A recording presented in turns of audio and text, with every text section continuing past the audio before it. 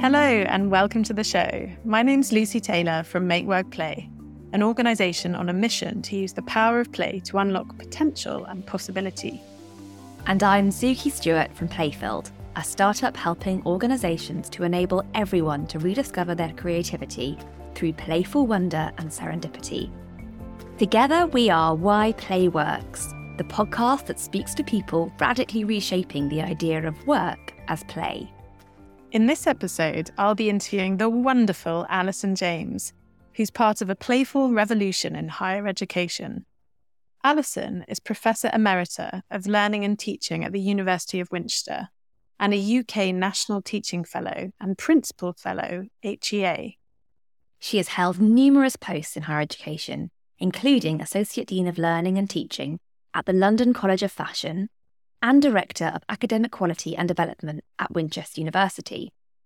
Her extensive teaching experience includes managing, examining and teaching on PG Cert provision in academic practice at university, into which she has brought her experience as a playful, creative educator. Since late 2019, Alison has been a freelance academic with a portfolio including coaching, consultancy, staff development, course and book reviews, PhD examinations, workshops and speaking engagements. She's a trained facilitator of the LEGO Serious Play method and the co-designer of a new version of its facilitator training set specifically in the context of higher education. Alison recently undertook a 3-year study called The Value of Play in Higher Education, funded by the Imagination Lab Foundation. In this study, she presents clear evidence of the positive impact of playful learning, including it being highly inclusive and transferable across disciplines. She challenges views that play is fluffy and insubstantial, and addresses the barriers and misperceptions that playful learning can face. She suggests ways to nurture a positive play culture in compulsory and post-compulsory education. In this episode, we explore how working with our hands can enhance reflective practice, the value of the unexpected, and how we can reclaim the playfulness of our youth.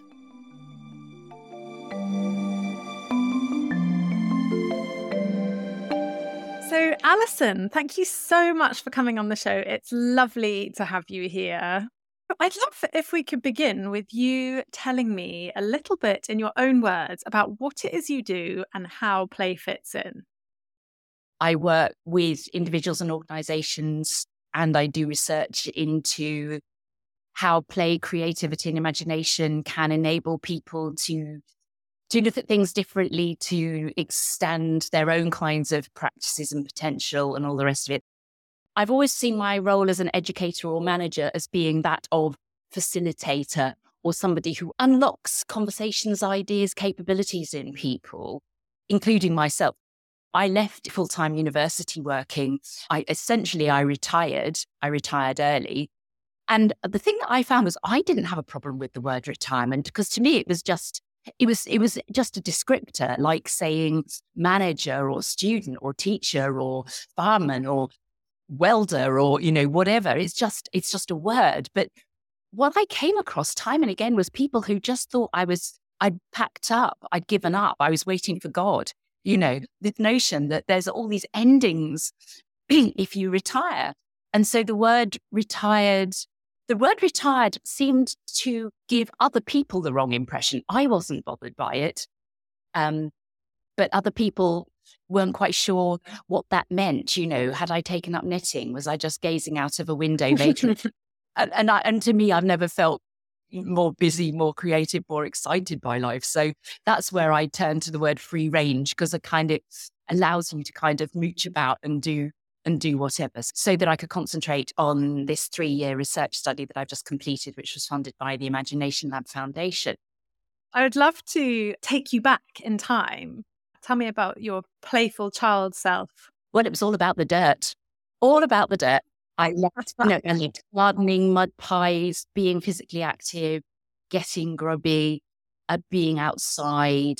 I think, and this is something that has really struck me the more I've done work with play and creativity, especially in relation to our formal education, is I was a very imaginative child. And I don't say that with vanity, I just was.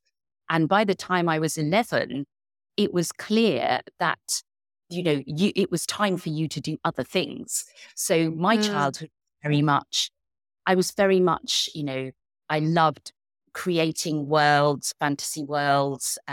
My friend over the road and I had this game that we used to play, this invented world we inhabited, which was housed in the garden shed. Like I said, mud pies, I probably did the most, illustrious gardeners these days would be dying when they would have thought, I would make mud cakes, ice them with some kind of lime solution, which probably is like sort of chemical warfare. And then I'd happily distribute them around the garden. Amazing, anything ever grew. I loved Lego. From tiny, I loved Lego. I loved dolls' houses. Anything where you could build, create, make up stories, do whatever. And so I loved all of that.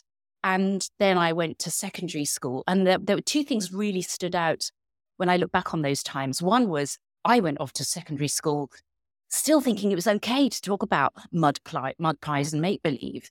And you suddenly realize that everybody around you, your teachers, your peers, and your parents, and your everybody, they want you to be something else. And so I learned it was like having a dirty secret. Well, I guess it generally was a dirty secret. And I do remember as a kid thinking, I'm not doing life right because I still like mud and make-believe, but I'm not supposed to anymore. So clearly I'm doing it wrong.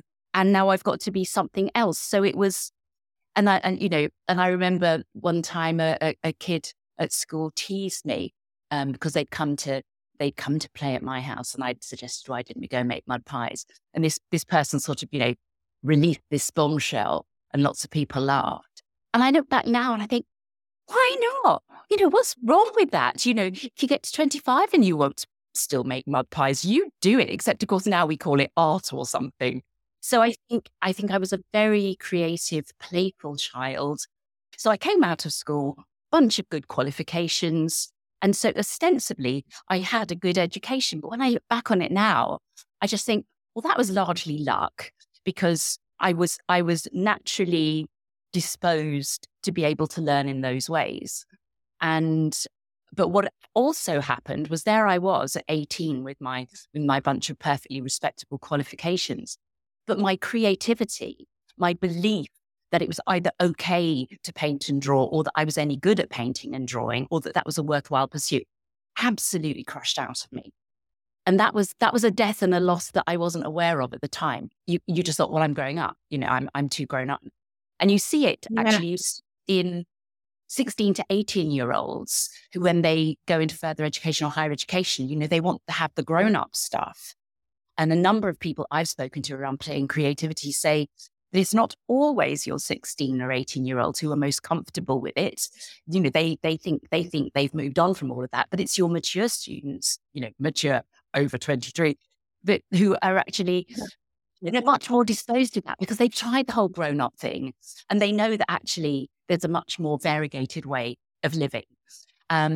So wins and losses. Very playful child, lost it in some respects. Although I think I always remained a playful adult. I just didn't label myself as that. And of course, we could spend weeks talking about what do we even mean by playfulness. And it was moving into working in creative arts education in my early 30s that there was this whole new world open up for me, this whole new world where actually my skill set was very useful as that enabler, as we said to start off with, but that here were these people around me to whom it was entirely natural to have a whole set of other talents, other ways of seeing the world, other ways of being able to express themselves. And it was just mind-blowing. It was absolutely mind-blowing. And I think that was where I became conscious of one of 1,000 lessons about how we get things a little bit skewy in our minds about what constitutes a valuable formal educational experience. Because when I told people, I worked for 11 years at the London College of Fashion, fantastic experience, but I'm not a fashion designer. I knew nothing about fashion. And when I went, I remember telling a couple of people in, traditional universities that I was going to the London College of Fashion. And it was amazing how people sort of thought the word fashion was something to giggle about. Not obviously, people who actually worked in fashion and knew what it was about. And so just as we have with play, there were these kind of suspicions or sort of innate prejudices about, was fashion, was that a degree subject? And my golly, it is. And I had to learn that for myself. So that was an incredible eye-opener, walking into a place where just everybody did things differently to the ways that I'd seen people do them in other institutions. And that was fantastic because I then had this incredible time in which to reinvent all my teaching and learning practices and my support practices, because most of the students there were visual learners. They were creative learners. They didn't respond well to, or their favorite pursuits weren't necessarily academic writing and formal essay construction and traditional this, that, and the other. They needed and wanted other things, and they had so much to give and share if you were able to speak that language, if you were able to work in ways that unlocked them. And so without even labeling it as such, that's where I think my creative and my playful education really, really took off. It had started a bit in the arts institution I worked in before I went there, which was sort of multidisciplinary. What a fabulous journey. And I love that. Well, it saddened me to hear, that loss of and the hiding of those things that really lit you up as a child. And I can certainly relate to that myself. And I'm sure a lot of people can, that kind of pushing aside of the things that we love and the things that bring us joy and really spark our curiosity. And I love the fact that you have rediscovered that, because I don't think everybody does do that. And I think, wow, what a gift, and how you've brought it to others. We're prisoners of conditioning. I think we are also very convinced. People, by and large, people who work in academia are either deeply in love with their subject or deeply committed to, developing learning in others, or a whole heap of other things. There is a commitment there. And we have it absolutely impressed upon ourselves about the weight of our responsibility, about being conscientious, about having integrity, about doing the right thing by our students. And a whole heap of other stuff gets caught up in that. And we end up, if we're not careful, in believing that there are only certain ways to be, honorable, committed educators with integrity who do right by their subject and by their students, not necessarily in that order.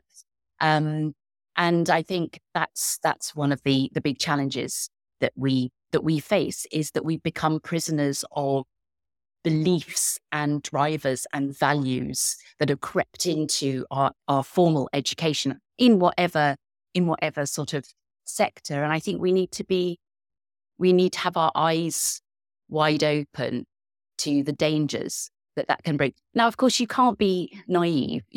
Institutions have to work in a certain way. A lot of them aren't, we're supposed to have sort of some form of autonomy, but we dance to governmental tunes, departmental tunes, leadership tunes, whatever. So there's always internal and external constraints in what we do. But nonetheless, there is room for just asking why we have to do those things. And we say to ourselves in academia, you say, oh yeah, but that's the great thing about universities, we do that. Yeah, well, we do and we don't actually.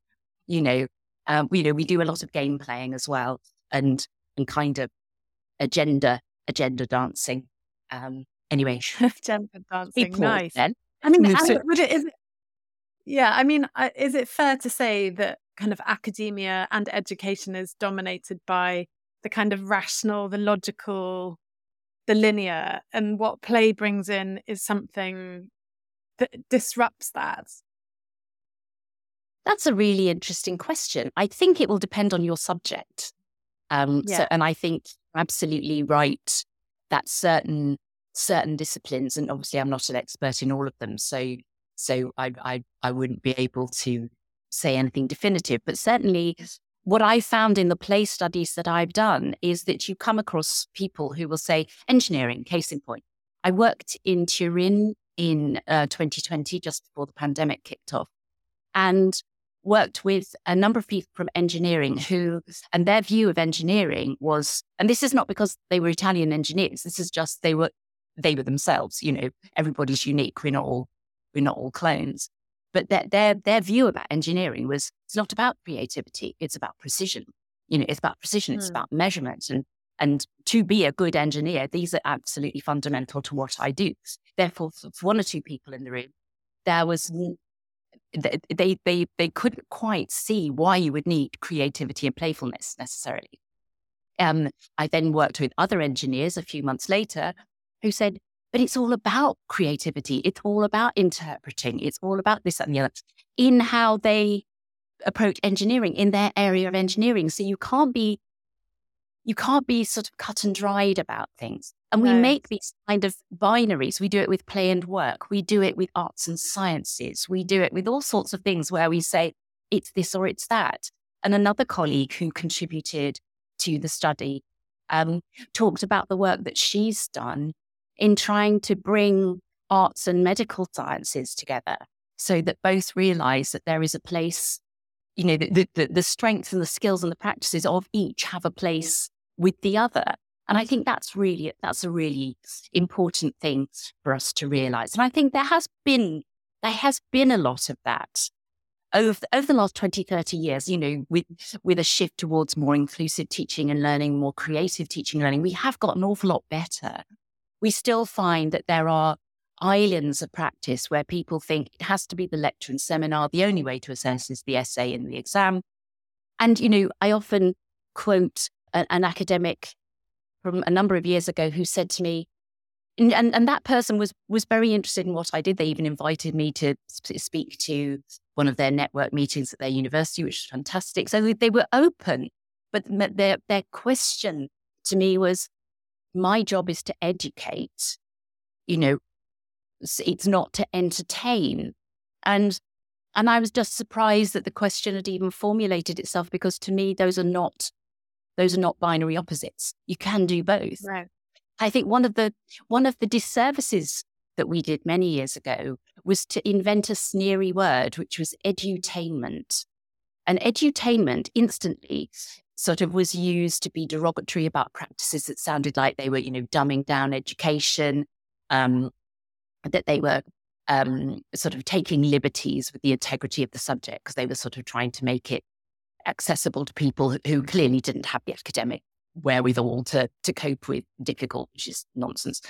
But actually, I've always thought that edutainment, like retirement and play, is another term that needs reclaiming because it just says you can have both. You can have serious, meaningful and complex and difficult and conceptual, and you can have fun or whatever entertainment means to you. And let's not even go down the rabbit hole of fun. Other people who are infinitely qualified than me have been trying to work out what fun is. I think there is, going back to your question, I think that the belief in the rational, the logical and the linear can get in the way. But then again, it brings us onto that really difficult territory about how do we define play? What is play? Does it have these features or that features? And depending on what discipline you inhabit, play is likely to have more or fewer of different characteristics. And some of those characteristics don't even fit terribly comfortably in a formal higher education setting or in a workplace setting. But for me, nevertheless, there's still play. Play purists might say, oh, it's entirely voluntary, otherwise it's not play, or it has to be purposeless, or it's not play. But actually, letting off steam is a purpose. Wanting to throw a ball in the air to see how high it goes is a purpose. It's just not a kind of predetermined complex goal. Without wanting to open a can of worms, that I realise I might be asking a play researcher what play means to you in the context of work, I am going to ask you that question. Like from all of the research that you've done and your own experience as a playful educator, what does it mean to you in relation to education and your work? If somebody says to me, yes, but what's playful learning or what's play-based learning, then I would say that kind of learning is anything that involves any kind of play or games or a playful approach to learning. which sounds terribly straightforward and neat. Hurrah! But of course, the problem is play means so many different things to different people. And if you look at play theorists, if I look at Brian Sutton Smith, whose work I find hugely impressive, he creates this typology of play types, but he has all sorts of things in there drawn from different disciplines, including things like hostessing, whatever that is, babysitting, blah, blah, blah, blah. Things that I don't think of as remotely play-based or playful. And so we start finding that there are quite kind of edgy boundaries around what constitutes play, of all those kinds. So I suppose what I do is I try and move most of the societal forms of play, if you like, to the edge. Because when I think about play in formal educational settings, I'm not talking about extracurricular play in the playground, whatever. I'm thinking about play in the curriculum, in the classroom, play for staff and educational development. Whatever. So that's my parameter. And if you take out the words higher education and you put in work, then I would say that it is about play to enable you and others to do your jobs, or that it is part of the context in which you do your jobs. Yeah. You have a much more grown up or sophisticated way of describing it. But that is sort of that's what I mean. A little sort of qualifier in there. Lots of people and academics, we are so-and-sos for this. We do love a little bit of kind of, navel gazing. And so, one of the things you learn as a new academic is it's all about problematizing. This is when you've joined the big people. You problematize. It's the old... That word slightly makes me shudder, that word. Yes. And 30 something years ago as a new academic, I first of all, I was baffled by it. Then I thought, I'd better learn how to do it. And then, at the other end of the scale, you just think, yes, problematizing up to a certain extent, but then we can get ourselves in terrible, terrible knots. And so I think problematizers want to know, but what's the difference between play and creativity? What's the difference between experiential learning and this, that, and the other? And actually, all very interesting if you want to get into the theoretical minutiae, which is more or less unsolvable because nobody can agree. But, there are just simply, at the end of the day, there will be crossover points. Play might be creative, it might not be creative. Creativity isn't always playful. Experiential learning might have a bit of play and creativity in it, but then again, it might not. So, it's just, if you just kind of go, it depends. Yes, they can all be a little bit of the other, but they all have distinct features. Leave it alone. I think that's really interesting. And I think you did an amazing job of keeping that very understandable. And that seems to me to be a very intuitive way of thinking about it. For me, I guess it's about bringing an attitude of playfulness to the work at hand and creating space for others to do the same and not taking work at face value. How do you shake it about a bit? And absolutely. Absolutely. It's that lovely Pat Kane quote that he takes from Friedrich von Schiller about play taking reality lightly. And I think that's important because it doesn't mean that you're dismissing reality or what you're dealing with as trivial, but it means that you're approaching it in a different way. And of course, what you're describing, I think, is that difference between play and playfulness, because play actually can be a very unplayful experience. Sometimes people look at the word play and think, it must be horsing around and lots of jollity and those sorts of things. But it can be so many other things, and it can be quiet and it can be thoughtful. It can be slow. And, to me, it has so many, it's like a kaleidoscope. It's got so many different facets. I think that's really, really important because I think, as you said at the beginning, there is a bit of squeamishness around the concept of play in relation to work. And I think the breadth of what it can mean is much more inviting when you think about it in a very wide context. Like, it can be solo, as you said, it can be quiet. It doesn't have to be what I think it gets stereotyped as this kind of boisterous, bantery, competitive games type of play. There's a great variety. And I think that feels much more inclusive to me. Yeah.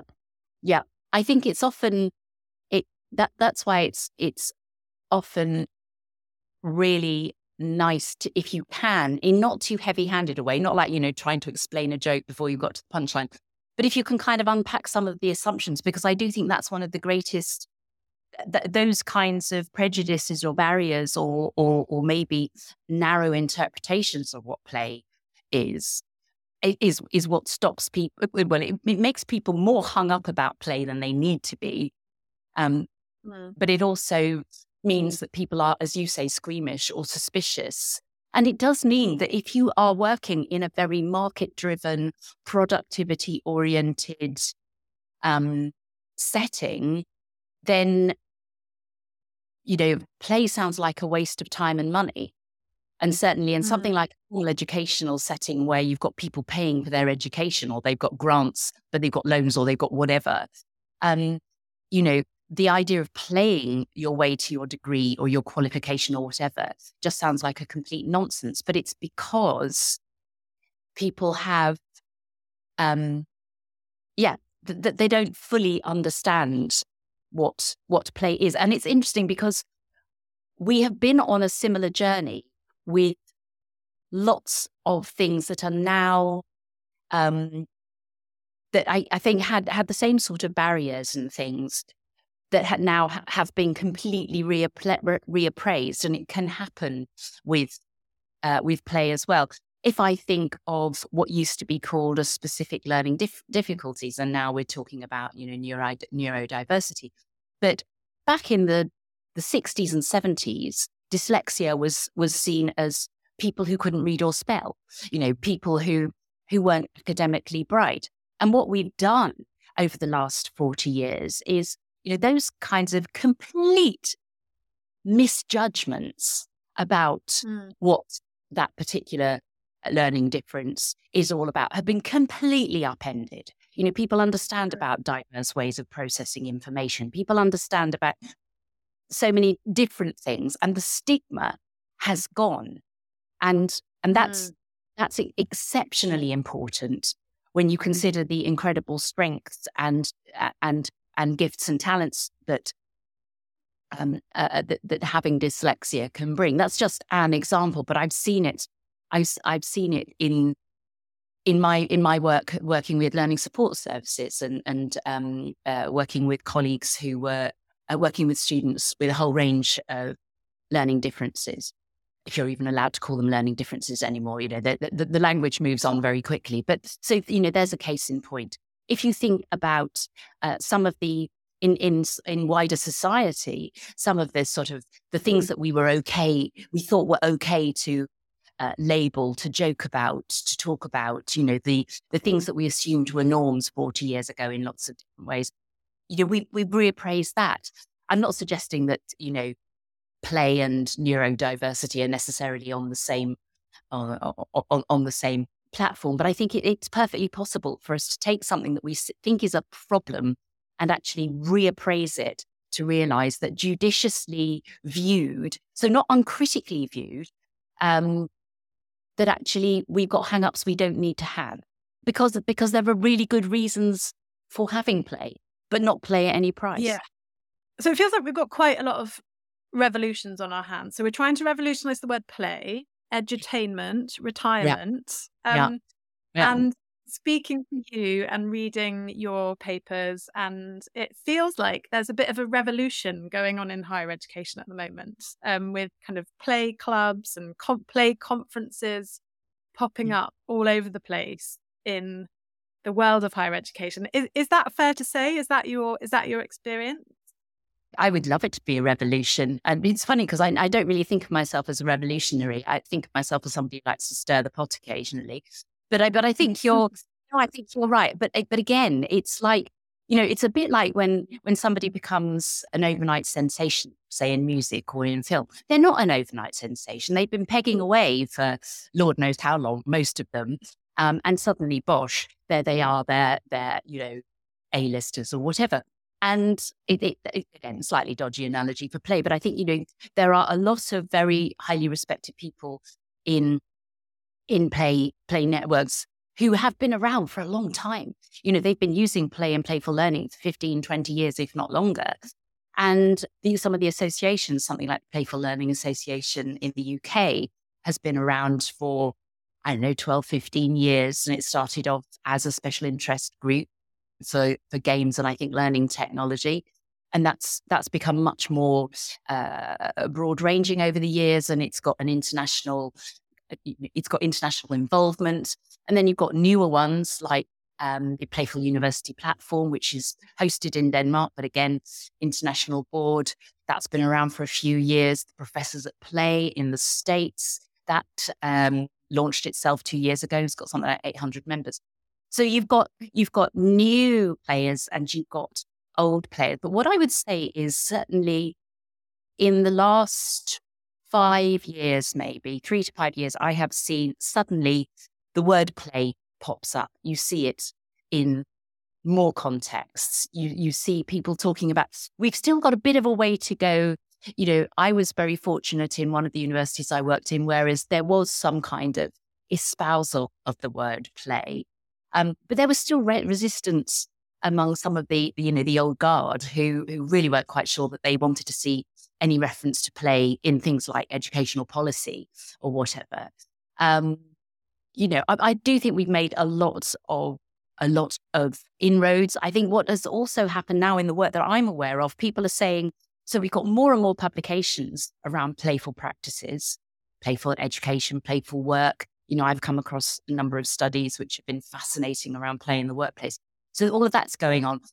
What perhaps we need more of is research studies, perhaps something that's going to enable us to have that critical mass, but also have some kind of supporting research on that. Even as do you know what? Even as I say that out loud, I'm not even convinced if that is what we need. But I think it's what higher education thinks we need, because then it can breathe out and go, phew, there's the research to support it. It must be okay.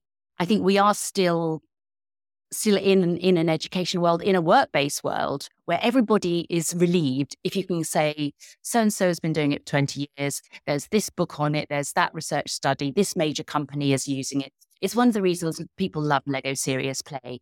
You can say Formula One have used it, Red Cross have used it, X number of universities are using it, all these big companies are using it, blah, blah, blah. And so people are relieved. It's like taking a supplement that has been supported by science, as opposed to something that your Auntie Dora said works, even though Auntie Dora was ahead of her time. So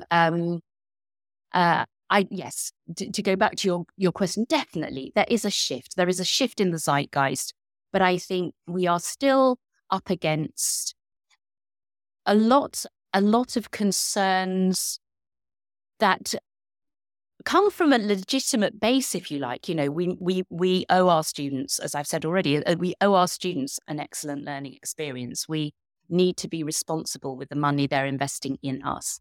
We need to make sure we can do our best to unleash their potential so that they can go on and do this, that, and the other.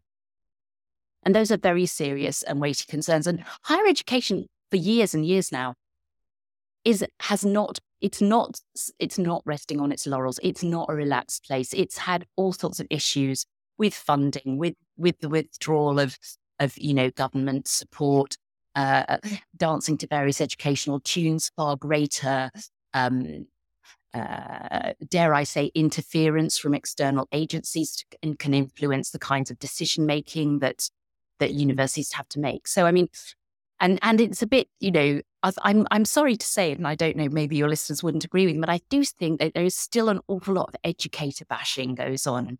When I was growing up, there was that silly old adage about those that can do and those that can't teach. What other, utter dribble. But certainly, if you look at a lot of the British media and pronouncements made by successive UK governments in the last 20 years, they love trumpeting the value of the UK research university and our world leading education, while putting the boot in to those who are actually delivering that education on the ground. There's still some kind of misconception that some of us are still up in ivory towers, which is it's absolute nonsense. So I think we are up against what I would say are resistances and suspicions, which are born of that lack of understanding of what play means, what it can do, what playfulness can do. Yes, and actually how it can be a fundamental piece of delivering an excellent education and unlocking that potential of human beings. Absolutely. And I often share the story. Sort of many years ago, I worked with a wonderful colleague who was one of the first to say, I want you to design a Lego based module for my students. And I spent a number of years absolutely fascinated by the whole notion of personal development planning, as it was called at the time, professional development, the kind of soft skills, the whole person development, so that you understood, who you were, where you were going, what you wanted to get out of your education over and above or in tandem with your subject studies. So, the whole critical reflection agenda, rah. But I wasn't really a fan of and now sit down and write a 500-word reflection on what you've learned, because I knew that, a lot of students just, they were remarkably expedient. They'd knock something out on the bus. They'd give us some old guff that they knew that really that, how they were going to do things differently as a result of doing X, Y, Z. And, and some of them quite upfront about the fact that they thought it was utterly pointless. And so I was at pains to bring playful and creative and self-reflective approaches together to make it more meaningful. And so as a part of that, on this particular course, I was invited to run a personal development planning module, and I made it entirely Lego based. So I was inspired by techniques from Lego Serious Play, and I created this 3-hour workshop where students at the end of their year course built Lego based models of their learning journey from that year. And they were all international students. They'd all come from abroad. It was a year-long course prior to embarking on the degree. They all had they created these extraordinary models of what it felt like to arrive in the UK, their expectations, how it unfolded, things, this, that, and the other, blah, blah, blah. And at the end of the sessions, they'd obviously expressed their own learning journeys. They'd listened to the stories of the learning journeys of others. And I took one of the gifting techniques and said, okay, everybody took a name out of a hat. And it was, it's secret. And they built a gift for one of the people in the room. They were maximum groups of 12. One of the people in the room, something that they noticed about the story they told about their learning journey, and they built for them something that they thought they might, need or benefit from. And it was extraordinary how the building and the sharing of the models of these learning journeys was incredibly insightful. It was infinitely more meaningful than sitting, lonely on the number 37 bus, boshing out your 500 words. The building of the gifts was an extraordinary experience, bearing in mind that, these weren't necessarily students who were already good friends. They'd come from different courses and all the rest of it. And at the end of that, we had this big inflatable, it was a pod, big inflatable white pod in the studio where we'd been doing the Lego. And it had a laptop with a little video recorder on it. And the students went in and there were some prompts stuck on the sides of the pod. And the students went in and they were able to respond to these reflections and say, basically how they felt about the experience they'd just had. And then they were able to take their recording away, their little video away. And then they did write some kind of critical review of their year. But their teachers were blown away by how the quality of the writing and the reflection had changed in that kind of, doing it literally in sort of physical, multisensory capacity, then reflect audio visually and then writing something. Very, very long-winded way of sort of sharing an example, but also at the end of one of these sessions, a girl who'd literally just built all the way through 3 hours. She was absolutely devoted, if you like. And she asked if she could help me tidy away the Lego. Always happy for a bit of help, so I said yes. And we were chatting away, and she said, do you know I have ADHD and attention deficit disorder? And I said, no, because your focus has been phenomenal this morning. You've spent 3 hours totally on task, immersed in what you're doing. And she said a wonderful thing. She said, if you'd have done a PowerPoint and a seminar, I'd have been out the door in 10 minutes. But she said, when my fingers are moving, I'm golden. And I just thought that was the most beautiful. It always makes me kind of get a bit unnecessary when I tell that story, because you just think, there you go. There you go. What else do you need? This girl, I've got transformed. Yeah, I've got goosebumps you telling me that, because I think going back to your point about,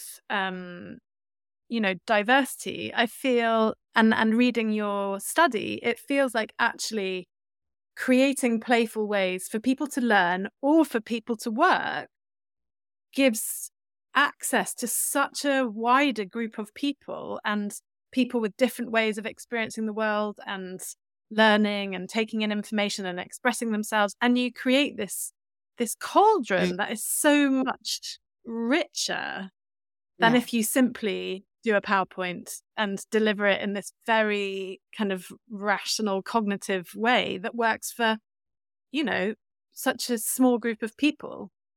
Yeah.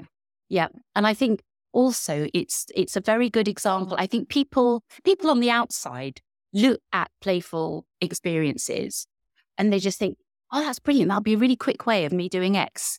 Just bung a bunch of people together, get them to do X, Y, Z, and it'll all work by itself. And of course, again, you and I, and I'm sure your listeners know as well, is actually for really, what's the word?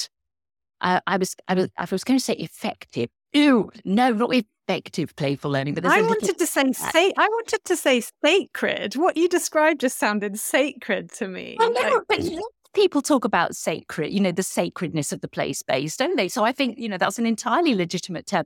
But I think I'm not quite sure. I think there are lots of words I want to say. But maybe I'm going to be pathetic and sort of go, for a good play experience, which we all know it's a bit like nice. It's everything and nothing.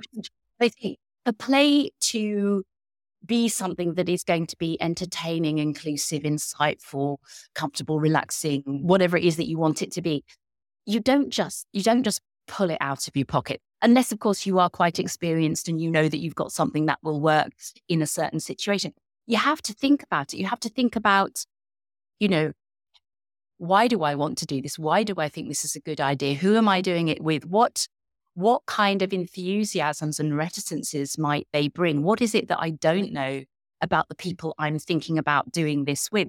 Because I think one of the things I talk about my study, and I'm afraid this is where I did sell my soul to the academic devil, and I came up with a good old polysyllable term, polarities of play. But I tried not to use it, but actually I kept coming back to it being really the best term I could think of. And it is that one thing can have very extreme views around it. So if we take this notion of diversity and inclusion, I would get a bunch of people in the study going, play's absolutely brilliant. It's so inclusive. It's a leveler. It does this, that, and the other. And then you get other people who say, got to be careful, because some play experiences will simply reinforce any kind of inequalities or divides or whatever there are. So some gamers, for example, would talk about, the cultural capital that comes with certain forms of play and games. And if you haven't got that, if you don't know the in-jokes, if you don't know how something works, then already, you're on the outside. Competitive play, same thing. Bunch of people would say, competitive play is fantastic for my students. It's so incentivizing. It motivates them. They love winning. They love the rewards. They love this, that, and the other. And another bunch of people would say, it brings out the worst in my students. The last thing I need is for them to be pitting themselves against each other, blah, blah, blah. I like collaborative, cooperative play where you all have to work together to win, et cetera, et cetera. So, yes, I think that's again, it's another ramble, but I think it's about saying that, yes, play does have the possibility of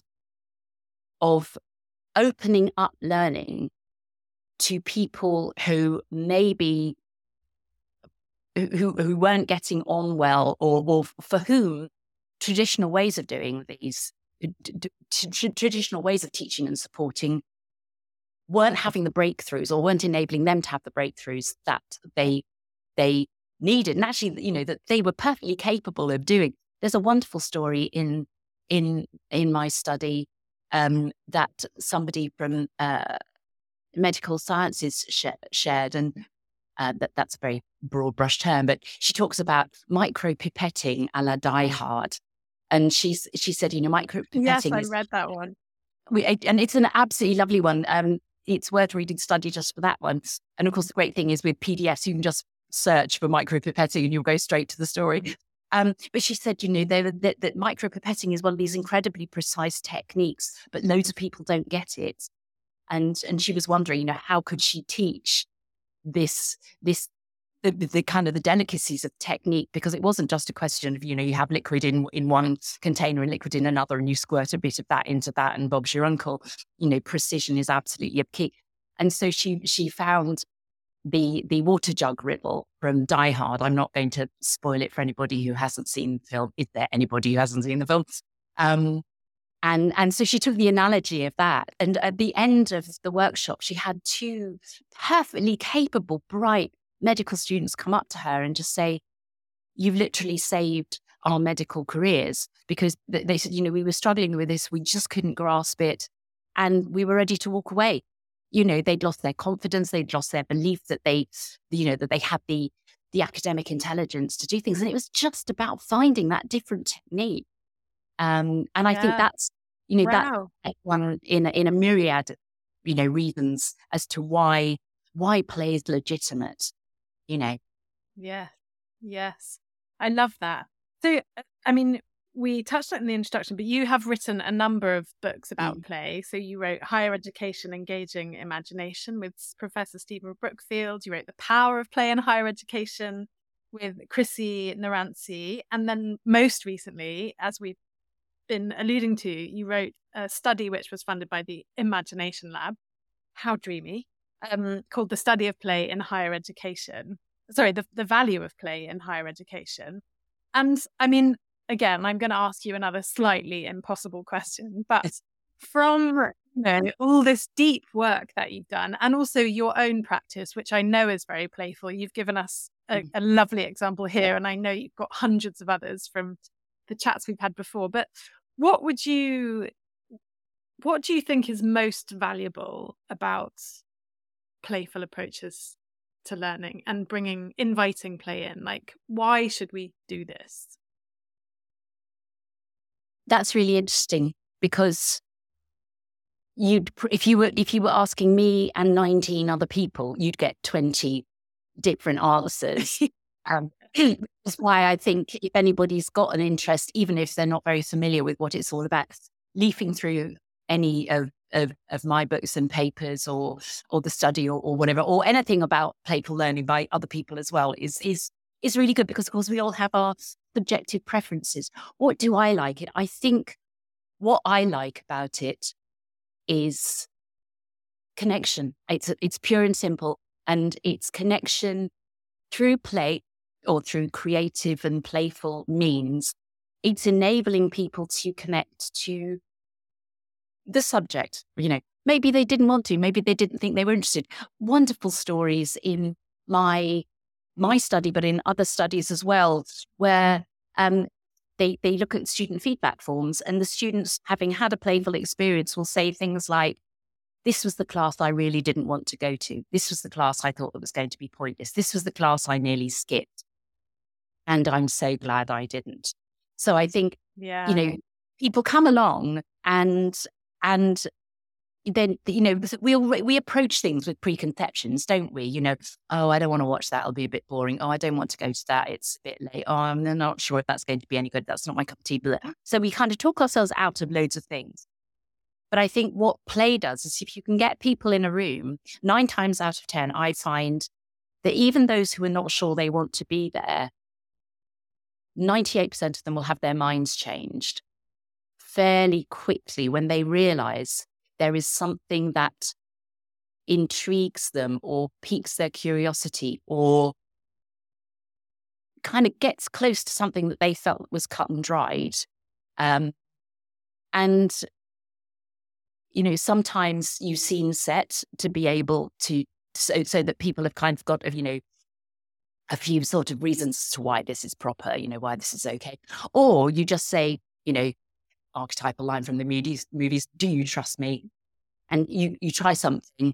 And then afterwards you debrief and you unpack and you say, okay, what was going on in your minds? What did you find from that? What did you notice? Blah, blah, blah. So those sorts of debrief. And I think debrief with play can be really helpful a lot of times.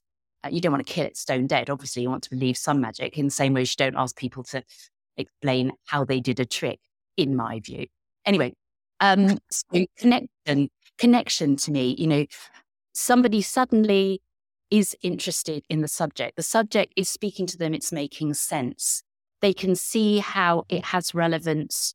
These all or some of these relevance for other things. They can start going on their own kinds of journeys and stuff. I think connection to self and others. I think one of the noticed time and again is how play engenders conversations with people. Years ago, I and a number of colleagues co-convened a play and creativity festival at the University of Winchester, and it ran for 3 years. Annually for 3 years. And first year we ran it, somebody, basically we just set up a lot of creative and playful activities. In the first year, it was just literally, we kind of experimented with spaces on campus. For the final 2 years, we did it in a big play tent on one of the sports fields. So there was a kind of, special place, going back to your sacred space. That to me was my sacred space, that tent. Oh, lovely. Which was lovely. But somebody from a non-educational department wrote in a feedback form, I've had conversations with people I never speak to about things I would never normally talk about. And I just thought that was mind-blowing, because it is about how to play. And if you don't, this is where I think play is so important, play and creativity, whichever one you prefer, is that it's not like you say, okay, by 11:30, I will have had a meaningful conversation with Brenda about climate change or whatever it is. It's just, I'm allowing myself to go into that space and I'm going to try X and things will unfold. And, we have lost in many respects, I think, in higher education, the value of the unexpected learning outcome. We're so busy measuring whether or not people have met these learning objectives that we forget about all the ones that really, really matter, and actually maybe matter even more, than the ones that we're supposed to have got out of a module. And so I think it's those things that play can unlock that can be both to do with the educational, the work-based experience, but also all the things that maybe are completely private and personal to that individual. Maybe they don't even share them, but they have had something out of that experience. And so I think, yes, fundamentally play for connection. And that doesn't necessarily mean getting all group huggy with everybody, although, hey, I'm all up for a group hug. But it's just about, opening eyes, making connections, tapping into something meaningful. It's which all sounds, incidentally, very touchy-feely. But to me, that word connection, there's nothing wrong with touchy-feely either, but there's that connection. It encompasses everything. It encompasses your rational, logical, linear that you were talking about. It encompasses emotional and the human. It's subject-based, it's people-based, it's what is my place in this world-based. It's for big questions, little questions. I think that's what's so great. Yeah. And I think that connection, it kind of comes back to, the journey described at the beginning, that reconnection to that very early part of ourselves, which sometimes we lose. And it's very important to remember. I love that quote by Bernard de Koven, which I quote way too often. When we're guided by our playfulness, it will lead us back to life itself. And I think that is, I love that. If you can give people that gift, I think it's such an amazing thing and a generous thing. Yeah. I'd love it if we could finish by we ask all our guests to share a playful practice that our listeners can go and have a go with when they go back to their place of work. So I wondered if you had something that you've been playing with that you might be able to impart to us. Oh, gosh. Putting you on the spot here. There are so many. I think this is going to sound like a bit of a cop-out answer, Lucy. I think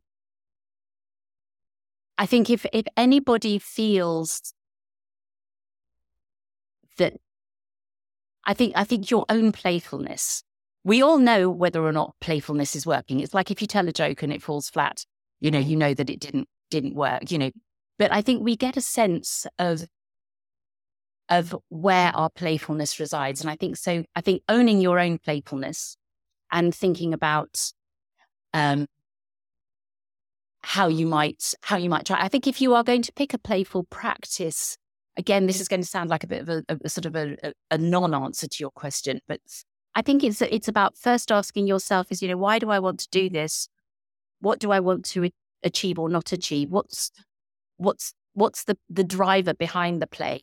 Is it because we're stuck? Is it because there's a gap? Or is it something else? And you don't have to overthink these things. Sometimes actually it's a very simple thing, like, I want us to connect, or I want us to breathe, or I want us to expand our ideas, or whatever it is. There are so many playful practices that I've used that, I would, oh God, I don't know where to start, but I tell you what I will do is I will suggest one lot on Lego based. So Chrissy Naranci and I have just reissued, and it's open source and it's freely available online. I can always send you the link if that's helpful. Yeah, we can put it in the show notes. That would be great. We call it something like Lego for Learning Online, Offline and Elsewhere. And it's a second edition of a booklet that we brought out in 2019, which is about all the different ways that you can use Lego Serious Play and Lego based activities in a higher education situation. And we have our offerings, but we also have, I think we had 16 contributors in the first edition, got 24 in the second edition. And they offer a whole range of ways in which you can use Lego in different studies. And I think though that's one suggestion of a playful practice. Yeah. Lovely. That I would share, because I use Lego all the time. So I guess Lego based things is absolutely. So I've got one other though, which is a sort of a back in the please, yeah. And also, I can't remember where I got inspired to use this, but it's an exercise I used to use in workshops years and years ago, called "What's on Your T-shirt?" And I used to bring in cardboard cutout T-shirts, not life size, but little T-shirts. And I used them in teacher training. I used it in reflective practice. I used it in all sorts of workshops. And I would ask participants to write on their T-shirt, what was it they most wanted either their colleagues or their students to know about them in any given context. So it could be at the start of a module. It could be in this room right now. It could be, I don't know what. And, they had pens and things. And so they could decorate the T-shirt. They could write a slogan. They could have an image. They could do whatever they wanted. And that was wonderful for getting us away, a bit like the way, if you do a play-based activity, or you work with Lego, or you work with creative things, and you invite people to introduce themselves, what they say through those means, compared to if you just all whip the table a la committee style. If you go around the table or use the flip chart, you get the CV approach. My name's Brenda. I've worked for 25 years in accounting, blah, blah, blah. But if you do it through playful and creative means, you get a totally different story. And so people would write all sorts of things on their T-shirts, which were then wonderful points of conversation. So if you had it with trainee teachers or people new to education or whatever it was, seeing what they thought their role as a teacher was, for example. But my favourite one was I did an away day with a network for librarians, and we had about 55 librarians in a lovely castle somewhere back in the days when you could go to such lovely places. And I did the T-shirt activity. So I was used to handing out the T-shirts. Everybody would write something different. And then there would be a big conversation about, what the slogan on the T-shirt meant. Macho hilarity. And what was so touching with the librarians was it's the only time that there was an incredible homogeneity in the messages. And so they also things like, I can help, here to help. Do you need help? What help would you like? And it's just of all, and it was just a really lovely moment that there was this sort of synergy in the room. And they all thought it was hilarious. They'd all come out with these remarkably similar messages about amazing. This community of people wanting to be in service. Yeah, it was lovely. And you'd get students, and there's so many ways you can riff on a thing like that. So if you like, that's a mixture. It's the simple, it's the creative, it's the playful. It can take as long or as short as you want it to. That's brilliant. Thank you so much. I will put the link to the Lego booklets that you mentioned in the show notes for the episode. And I know those are designed for higher education, but I feel like there's a lot of transferable learning in so much of what you've shared to other sectors and other industries. So thank you, Alison. Yeah. I just literally say on that basis, because I think that's an incredibly important point to end on, is yes, and I've made this point when I've talked to lots of different constituents since the study came out.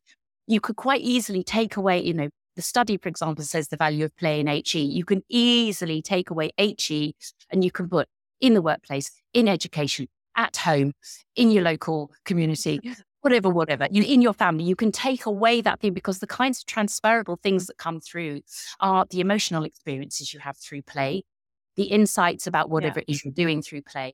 And there are so many sort of universal things that, irrespective of where we are and what we are doing, we're doing all the time as a human, like reflecting on stuff, formulating questions, making decisions, dealing with incomplete information, blah, blah, blah. So there are so many things, expressing ourselves, communicating, connecting, so many things that far transcend the higher education category, and they transcend disciplines as well, so.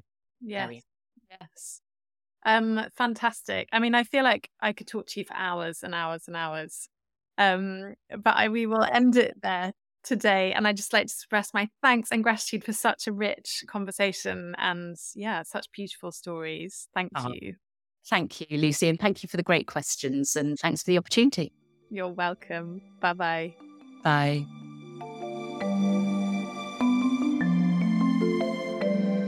So, Lucy, what were your reflections on your lovely conversation with Alison?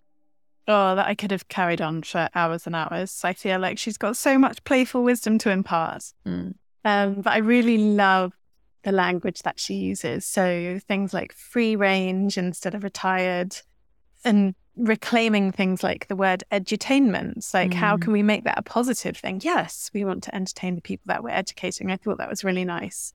Yeah, I completely agree. I found it so refreshing to hear her say that she's never felt more creative and energized than at this point in her life, as she is in the stage that, we would deem retirement. That's when she's really feeling that creative energy flow. So I thought, fantastic. I'm looking forward to that stage as well. So that was really refreshing. Me too. And yeah, exactly. That the reclaiming of language, I thought she was so spot on when she was talking about the kind of inbuilt hierarchies and sort of blinkered perceptions that we can hold on education, where we study, what we study, how we build a body of work, exactly around that kind of slightly sneery word of edutainment, which is actually can be a brilliant, valuable thing to offer someone if it can be enjoyable and entertaining as well as imparting something of value.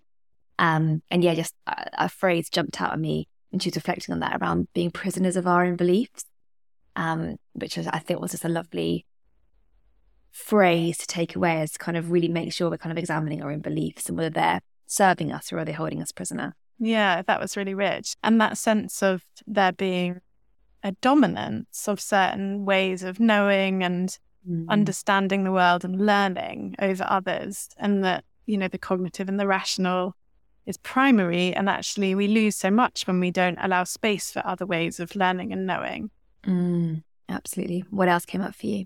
I love this idea of play being about taking reality lightly and at the same time not trivializing it, but just holding it loosely and not taking it so seriously. I thought that was really interesting. Keeping it really intuitive. She was just super generous and inviting and inclusive in how she was thinking about play and playing and playfulness. I completely agree, yes. And on that point about inclusiveness, there was that beautiful example of where she got the group to do their reflective practice through Lego. And that girl said, when my fingers are moving, I'm golden. And I just thought, wow, that is so powerful. How she felt completely included and engaged in that exercise because it wasn't done, just through the written word or just through cognitive reflection. Yeah, I love that moment as well. I also really enjoyed listening to Alison's reflections on how it feels like this kind of field of play and being more embracing of play is kind of gaining momentum as an idea. And I kind of agreed with what she was saying around there's sort of sense that it kind of needs, research underpinning it, and because that gives the permission to engage in this. It validates this desire to engage in play and it kind of legitimizes it. And I was noodling on that and thinking that, there's fantastic research out there that already exists. And, yes, let's have more. We can only add to this body of work. But I really liked her kind of slight provocation that more research isn't what is required for wider playfulness in our work to kind of gain traction. I think if we say, yes, we would want more research, but it's not required to give us permission. Really it's the kind of practical experimentation in real life workplaces that I think would be so additive to this. Small pockets of just trying new ways of working, new ways of connecting with colleagues, ideating in workshops, warming up before meetings, solving problems. It doesn't have to be a wholesale revolution, but just these small pockets of kind of experiment. I think that's when it feels really impactful because we kind of take it off the page and we really try it in real life. And as adults, we kind of open ourselves up to the possibilities of what might happen when we let that little bit of play into our lives and into our work and into our relationships. So I loved her, sense of, yes, let's have more research, but also let's let the rubber hit the road on this. We don't need to wait for that to give us this kind of legitimized permission. Yes, exactly. And kind of linked to that, the value of the unexpected that comes out of those sorts of experiments. And allowing space for those things to blossom. And, you might come up with something you never imagined. Just creating a little bit more space for these ways of working. I wonder how we can just become more comfortable with inviting the unexpected in. I think for some of us are kind of better at that than others, especially in these kind of workplace environments. I think that's probably where we feel least comfortable with maybe the unexpected generally. And nice to think, how can we open up ourselves a little bit more to it?